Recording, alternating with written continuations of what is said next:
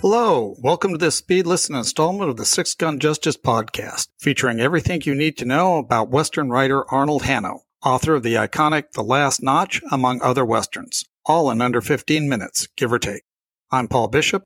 My compadre Richard Prosch and I co-host the full-length episodes of the Six Gun Justice podcast, but I ride solo for these Speed Listen bonus installments. We've spoken about Arnold Hanno on the podcast several times, specifically during our Noir on the Range episode. A legendary writer of such noir westerns as The Last Notch and Flint, he was a longtime editor at Bantam Books, working directly with Western icon Luke Short and others. He was also the first editor-in-chief for Lion Books in the 1950s, where he edited and guided the careers of Jim Thompson, Richard Matheson, David Goodis, and others. Since that episode ran, I was asked by Greg Shepard, the head honcho at Starkhouse Books, to write an introduction for an upcoming anthology collecting two of Hanno's westerns, Manhunter and Slade. In discussing the introduction, Greg told me Hanno was still alive but was somewhere in his late 90s. I asked Greg if he had a way to contact Hanno, and he provided me with an email and wished me good luck. I was fortunately able to make contact with Hanno, who turns 99 this coming March. As self-proclaimed Luddite, he agreed to allow me to record a telephonic interview with him, which accounts for the rather tinny sound of what follows. Hello, Arnold. It's an honor to be able to talk with you today. I tell you, if anybody to talk to me, because I ain't going to be around that much longer. But anyway, here I am. You got me now. I'm not very good anymore. So anyway, here I am. Use me as you can, and I'll do my best. But I have to tell you, I don't think I'm going to be very successful. Let's just go. You're going to be fine. When did you first get the idea you wanted to write? Seriously, when I was 8 years old, my brother, he and a neighbor boy, they were 11, 12 years old, put out a Montgomery Avenue, that was the street we lived on, mimeograph newspaper. And they said I could be their reporter. And that meant I would run down to the newsstand at the end of the block and read the home news and then copy off enough of the stuff that I could adapt then to Montgomery Avenue. So that was 8 years old. That's fantastic. Where were you living at the time? In the Bronx. You were born in the Bronx? I was born in Manhattan, in Washington Heights, and when we were 4 years old, we moved across the Harlem River from Manhattan into the Bronx. So from being an 8-year-old reporter, what was your next step? My next step was after I'd copied off enough other stories and made them fit the newspaper, I said to my brother, I don't like this. I don't like doing other people's stories. I want to do my own story. He said, write it. So I started a serial novel with a police officer as a hero who would fall to his knees when he shot the bad guys. I called the whole thing Sitting Bull. And I went on. Each episode would end with him facing imminent danger or death, like he'd be tied to the trolley tracks and the trolley car would be coming down, or he'd be hanging from a roof by his fingertips and the bad guys were stamping on his fingers, stuff like that. And I did that for about, I don't remember now, but I would say about 6 episodes. And either I pooped out or the newspaper pooped out, and that was the end of that. For being so young, where did you learn to do cliffhanger chapters? Were you a reader? Oh, I tell you, my mother's brother, Bertram, was a screenwriter when he was 19. And he was writing Perils of Pauline 15-episode serials. He would send copies to my folks. He had been sent out to Hollywood, living in some fancy schmancy street. And we were very thrilled by all that. And I was thrilled to see how somebody did something like that. Each episode he would solve it the next morning or the next day. So that was how I did it. Also, I had reading when I was 3, and I was reading everything. I read absolutely everything. I read all the Baseball Joes and the Bomber the Jungle Boy and Tom Swift, and then I graduated to Huckleberry Finn and Treasure Island and good stuff. I think from the beginning it was meant that I would end up writing. When I went to grade school, I was smarter than most of the other kids because I could read and write. And so I would skip grades. I was not quite 18, I think, when I finished college. I skipped all these intermediate grades. I thought I was going to become a doctor. So I'm taking these science classes, and I'm doing very terribly. And then in my sophomore year, I went past the newspaper office, and I could hear inside people were laughing. And I thought, gee, I didn't know you were allowed to laugh. So I opened the door, and I went in, and I became a member of the staff of the local newspaper. And I changed my majors from science to English and journalism. And that was my sophomore year. In my junior year, I was the sports editor of the paper. And my senior year, I was with another guy, co-editor-in-chief of the newspaper. You're very well known for your baseball reporting and your baseball books, and you're revered in that arena. How did your love of baseball start? Two reasons. My brother was 3.5 years older, and he would be the captain of teams, and he would saw that I could play the game, and he would include me with these other kids. When they were 18, I was 15, but I was playing with them even into semi-pro games. That was one thing. And the other thing was, when I was born, we lived across the street from the Polo Grounds. Giants and Yankees played there until 1923. And so I went to the Polo Grounds to see Babe Ruth play some early games, and I was hooked. Back in those days, when a game was over, you were allowed to run onto the field. My brother and I would run the bases. I'd slide into second base. I'd get up and run to third, slide into home. Or I'd stand on the mound and think I was striking out Lou Gehrig, Jimmy Fox, or those guys. So it was the most exciting thing in my life, going to ball games. That's fantastic. What a great memory of those days. It remains a great memory. I still see myself maybe 8 or 10 years old standing on the mound of the Polo Grounds. I'd watched Carl Hubbell throw screwballs, thinking I was going to throw a screwball past Gehrig or Fox. When I finished college, I answered an ad in the newspaper for a copy boy for the Daily News. I didn't know they hired that way, but there was the ad. So I answered the ad, and the 6 or 7 of us interviewed to be a copy boy. Anyway, I answered the ad and was selected over the 6 or 7, including one guy from Harvard. I once said to the city manager, gee, that was pretty nice, selecting me over Harvard. He said, we selected you because you were the youngest, and therefore we thought you'd be drafted. So that's how I got my job as a copy boy at the Daily News for $16 a week.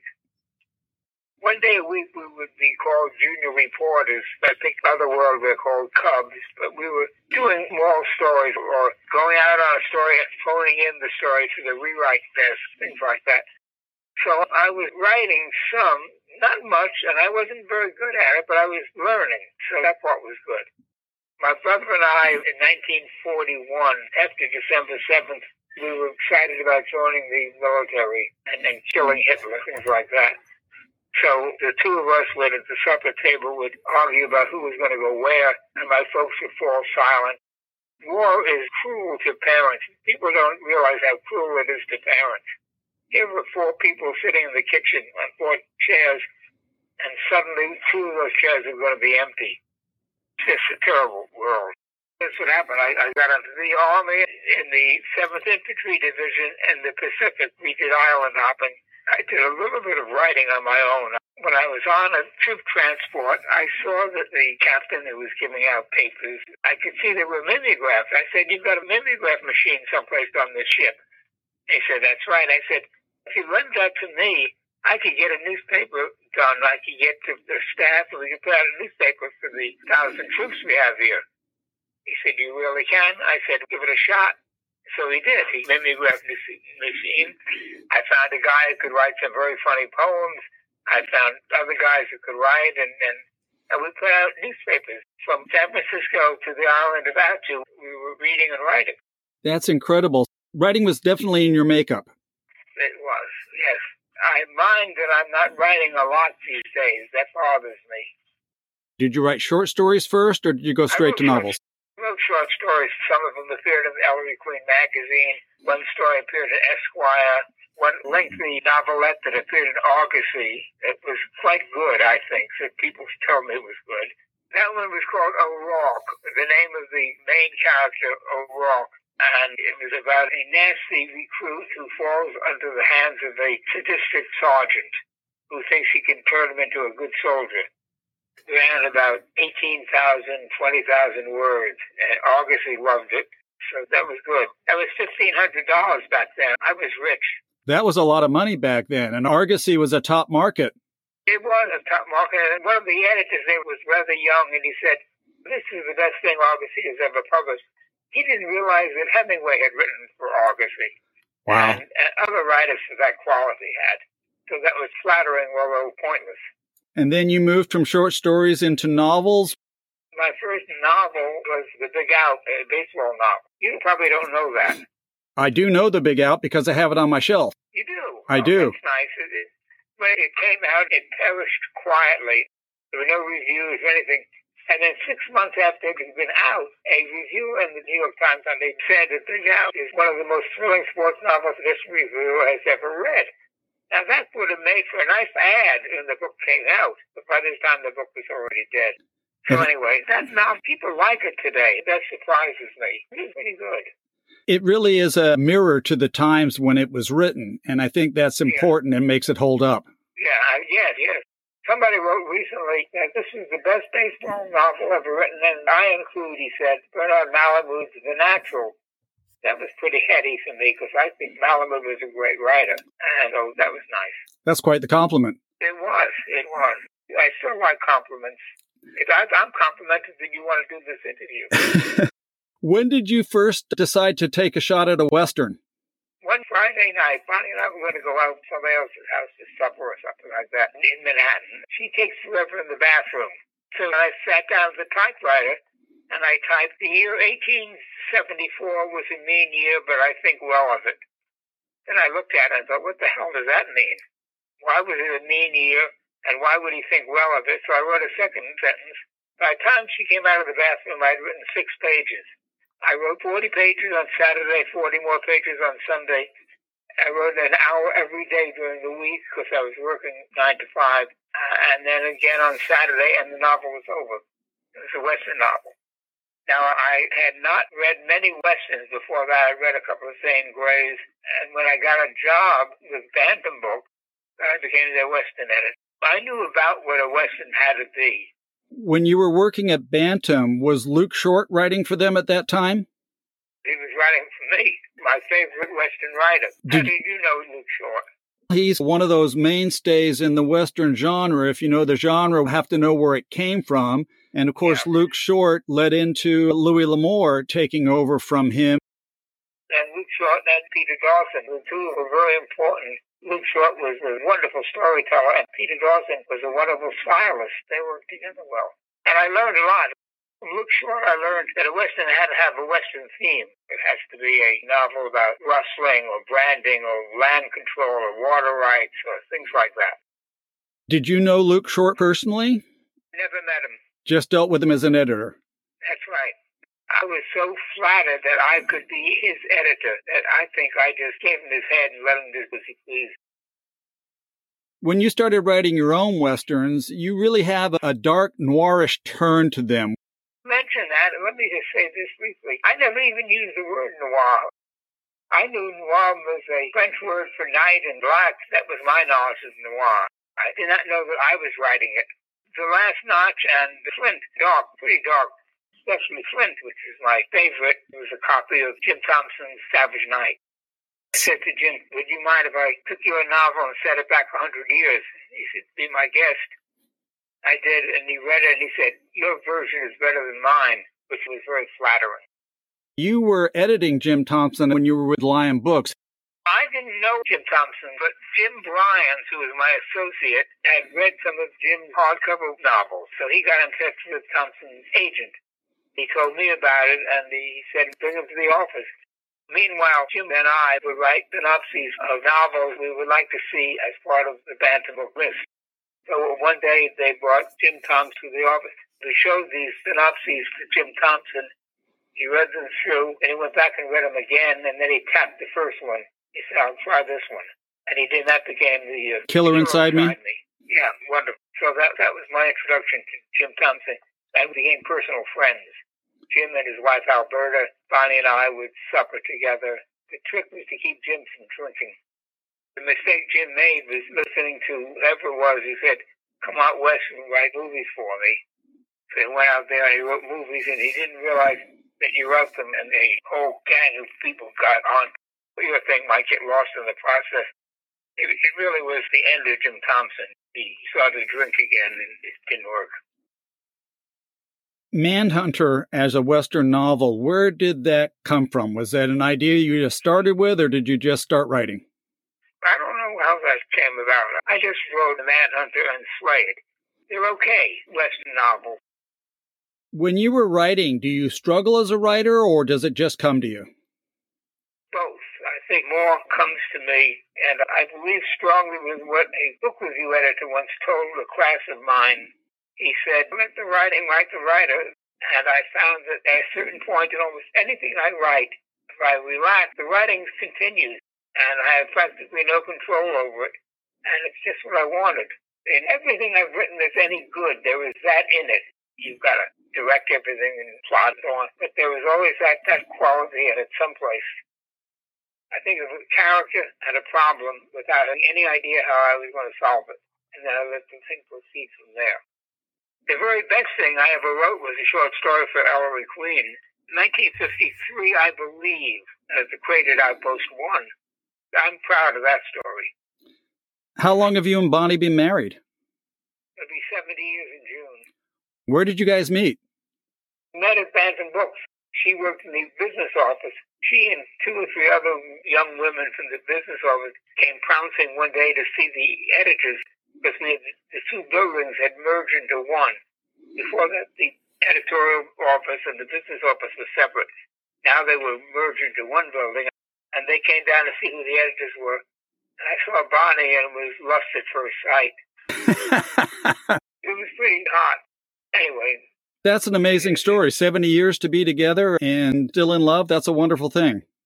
I think we don't use the word love. We say we take care of each other. That's very wonderful. She's finishing her 2nd round of ovarian cancer, and I've just found out that I have cancer. So we take care of each other as well as we can do it. I hope you continue to do that for a very long time. Thank you. Now, I'll be 99 on March 2nd. That's a goal. After that, people say, I suppose you're aiming at 100, and I tell them, I'm aiming at next Thursday. You've been alive for almost 100 years. What have you seen change in the writing market over the years? It's not the market that I knew. In those days, there were agents and editors, and you work with one to the other or both. Editors were important folks. Today, I think an editor just signs the back of an envelope and hands over the money. I don't know quite how it works anymore. In the old days, publishing was pretty interesting and heady. I thought it was exciting. Today, I don't think that's true anymore, but I may be wrong.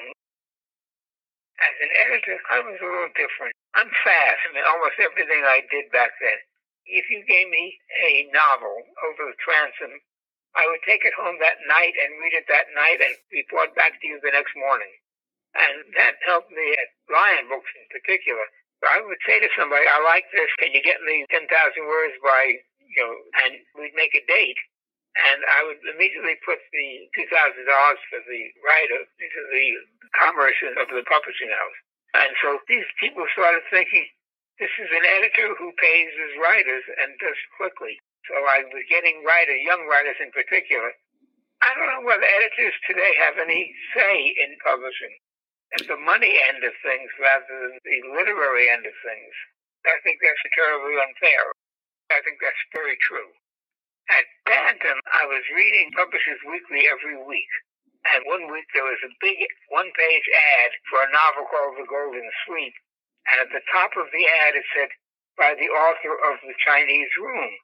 This is 1947, I think. I never heard of The Chinese Room, and then I thought it must have come out during the war.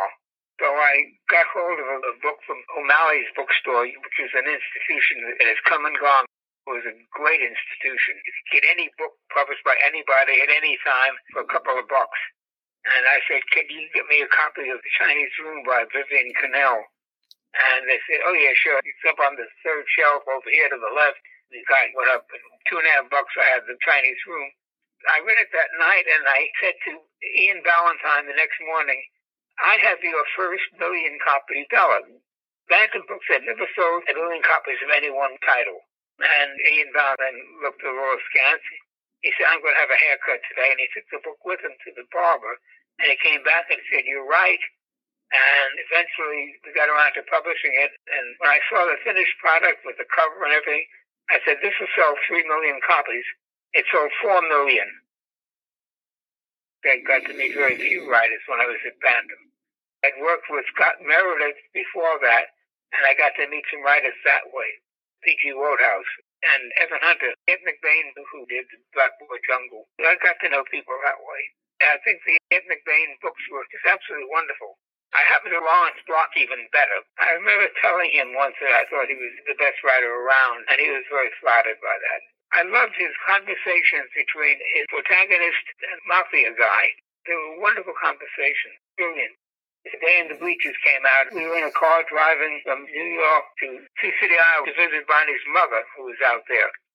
And we got there, and there was a wire from a friend saying, rave reviews of A Day in the Bleachers and the Times and the Trib. Congratulations. That's how I found out it had come out, and people liked it. That's still one of my favorite pieces of work because nobody, to the best of my knowledge, had ever written a book about a single boss event. And the Times and the Trib loved it. And that's still in print. I get a little royalty check every 6 months. I'm glad I have a fan someplace. What was the last story that you wrote? I'm working on a play. When the guy comes with a new reading machine, I'll be able to do some more writing on it because it's a good play, but it needs some work. Arnold, I can't tell you how important this conversation has been to me. Thank you for taking the time to talk to me. Thank you for making it easy. God bless you, sir. Thank you. Bye. Bye-bye. Thanks for listening. Be sure to check out the Six Gun Justice website at sixgunjustice.com for information on prior Six Gun Justice conversations, Six Gun Justice speed listens, and full-length episodes of the Six Gun Justice podcast, along with regularly updated book reviews, articles, and interviews covering all aspects of the Western genre. Until next time, be kind to others, be kind to yourself, and keep your masks up. Adios. We're out of here. Let's ride.